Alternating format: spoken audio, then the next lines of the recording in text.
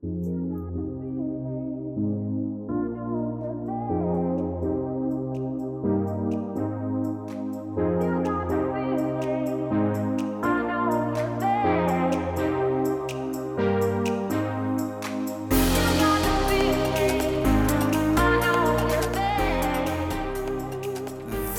is FlowCast, Episode 8.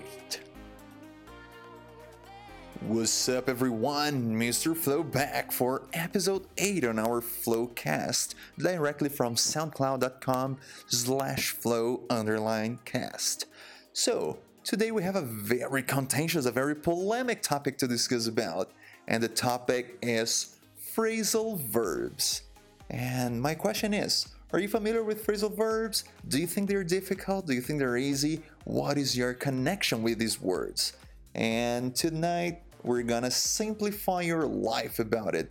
Don't worry, many people who study English, they do suffer with phrasal verbs. They think it's a crazy topic. It's one of the most difficult things, the most traumatic topic to be studied in English.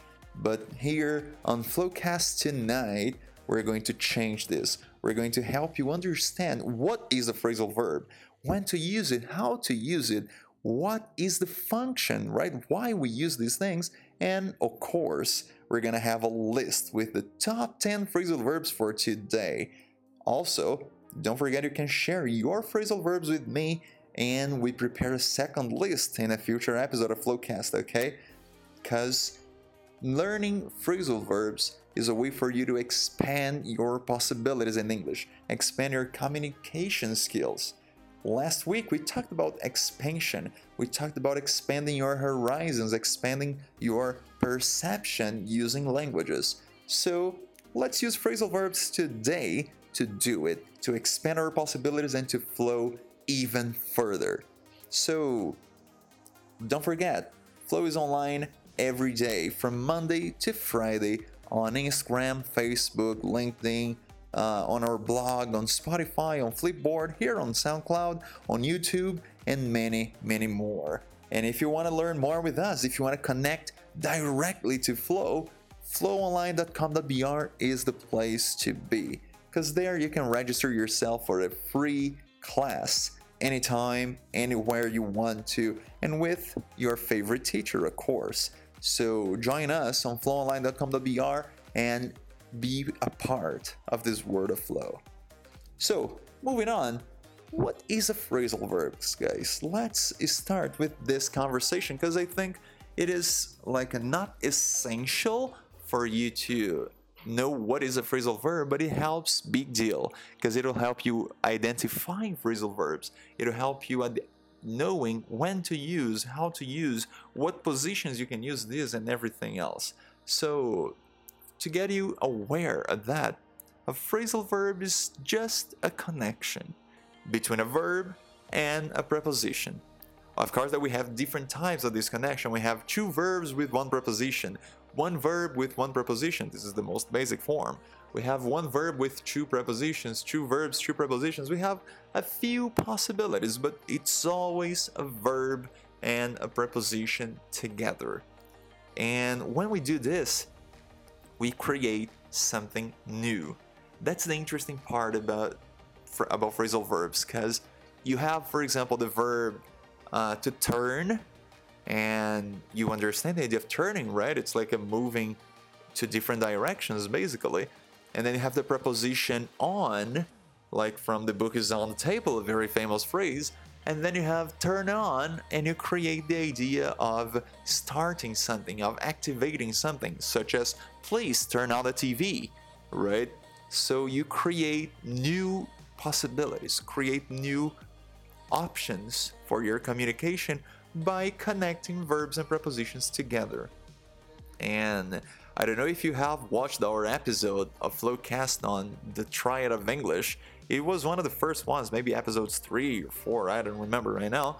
But there, when we discussed about the Triad of English, we explained exactly this.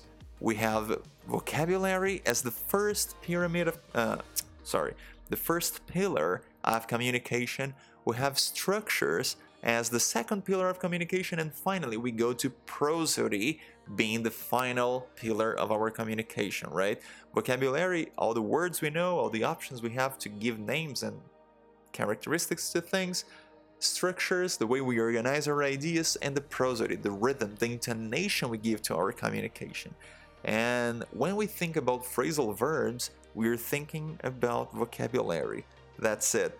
No big deal. Nothing special about it. It's just vocab. Okay, guys? And to get you more connected with this, let's start our list, shall we? And the first phrasal verb in our list is the phrasal verb to barge in. This idea of barging in, take a look at the example and maybe you will find out. The meeting was underway when a small group of people barged in and asked everybody to leave. So there was a small group, they barged in and they asked everybody to leave the room. So can you identify what is this idea of barging in? It is, as you may have figured, very similar to the idea of invading, of entering abruptly, quickly, without giving notice. So when you enter without knocking, without asking for permission, you are barging in, okay? And this was the first phrasal verb in our list. So let's keep going. The second one in the list is the phrasal verb to look like. And why is it so important to put look like here? Because it shows us how phrasal verbs are very much similar to any other word we have in our vocabulary. Because the phrasal verb to look like has two meanings, two possible meanings. And it all depends on the context though, right? The phrasal verb look like in the first context will be, it looks like we'll have a rainy weekend, don't you think? So it looks like we'll have a rainy weekend. It seems we're gonna have a rainy weekend, right? The second option though, it is, she looks a lot like her parents, both in appearance and personality. So she looks a lot like her parents brings the idea of being similar to you, of bearing similarities to someone or to something, right? So depending on the context, we have the idea of to seem or to be similar to. Okay, they are closely connected, but they're still different, right? Phrasal verbs also depend on context. So if you learn to identify the context, if you learn to make a good reading of your context, don't worry. Phrasal verbs will not be traumatic to you. They will not be a hard task for you to understand. And as we are talking about the verb to look, we have one more possibility with the verb to look, which is to look after. And to look after is very close in meaning to taking care of, such as in the example. I asked my friend to look after my cats during my trip next week. So I asked my friend to look after the cats, to take care of the cats during my trip next week, right? It's to be responsible for, to take care of. Very interesting, one more possibility for the verb to look, but now connected with a different preposition. We have two examples here using the verb to be in a second part to create our phrasal verb. The first one is to be pissed off, and this is very, very common when we're communicating in English. To be pissed off is very similar to be annoyed, to be angry at something, such as in the example, she got pissed off with all the jokes and left the place.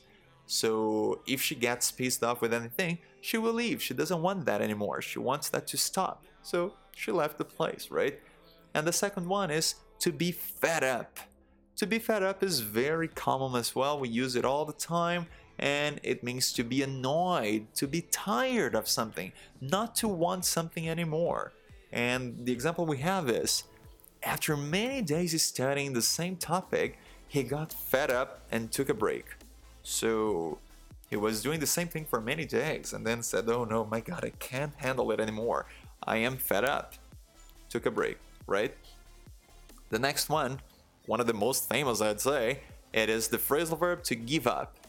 It is similar in meaning as the verb to surrender. So here we have a phrase that might become a new episode of FlowCast very, very soon. Many people think surrendering is a sign of weakness, but giving up requires a lot of strength, in fact. So giving up requires a lot of strength. Surrendering requires a lot of strength, right? This is the idea of giving up. And, well, I believe you could already notice how the context influence on the meaning of our phrasal verb, how the context is important for us to identify what our phrasal verb means, right? If you are not paying attention to that just yet, maybe you should be reading more so you can start creating these connections. One of the best ways for you to create more possibilities in your English is by receiving more, by connecting more with the language. This is what some people call the input idea. So read more, listen more, and by absorbing more from the language, you will be able to perceive new connections, perceive new possibilities. Okay? Moving on our list, we have the phrasal verb to call off. Call off is extremely similar to the idea of canceling. Alright? So if you want to cancel something, you can say you're gonna call off. Okay? So an example here is, I'm sorry, I'm talking to you on such short notice, but we'll need to call off our meeting today. Let's get back in touch tomorrow, okay? So we'll need to call off our meeting today. We'll need to cancel our meeting today, alright? Next up is run away. Run away is very famous. We have songs with this word, with this phrasal verb, right? This expression. It is used very, very commonly, and it is closing meaning to the verb escape. So the question is, have you ever run away from home when you were a young kid? Many young kids did this, right? I do not recommend you doing that, but that's the question for you to get the example. Have you ever run away from home when you were a young kid? And next, we have two phrasal verbs using the same verb again. We have the verb to pass. The first one is pass away. Pass away is used as an euphemism, as a way for you to soothe, for you to make less strong, less dense the idea of the verb to die. So one of his relatives passed away yesterday. That's why he's absent at work today. Passed away is this idea of dying, but not so strong, not so heavy as the verb to die, okay? And the next one, please do not confuse, is the phrasal verb to pass out, to lose consciousness, to faint, alright? So pass out, we can say, I was afraid they would pass out from drinking too much at the party. I was afraid they would pass out from drinking. I was not afraid they would die, no, I was just afraid they would faint, they would lose their consciousness, right? Start sleeping or something like this. Pass out, alright? And with all of these examples in hand, my question to you goes back. Why do we use phrasal verbs? If you ask me, it is for us to create new possibilities. Some possibilities are used to simplify our message. Some possibilities are used Some possibilities are used as an euphemism, right?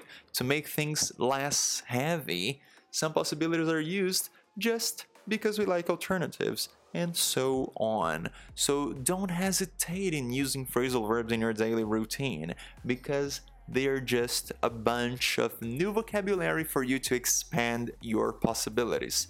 And talking about expanding, I would love to expand this list with your suggestions. So please share with me, what are your favorite phrasal verbs, which ones you use the most, which ones you have more difficult with, which ones you are curious to learn more about. Share with me here in the comments, share with me in the other social medias, whatever, but please share, because I'm eager to create a new episode on phrasal verbs and another list for you guys in the near future, okay? But for now, it's time we go.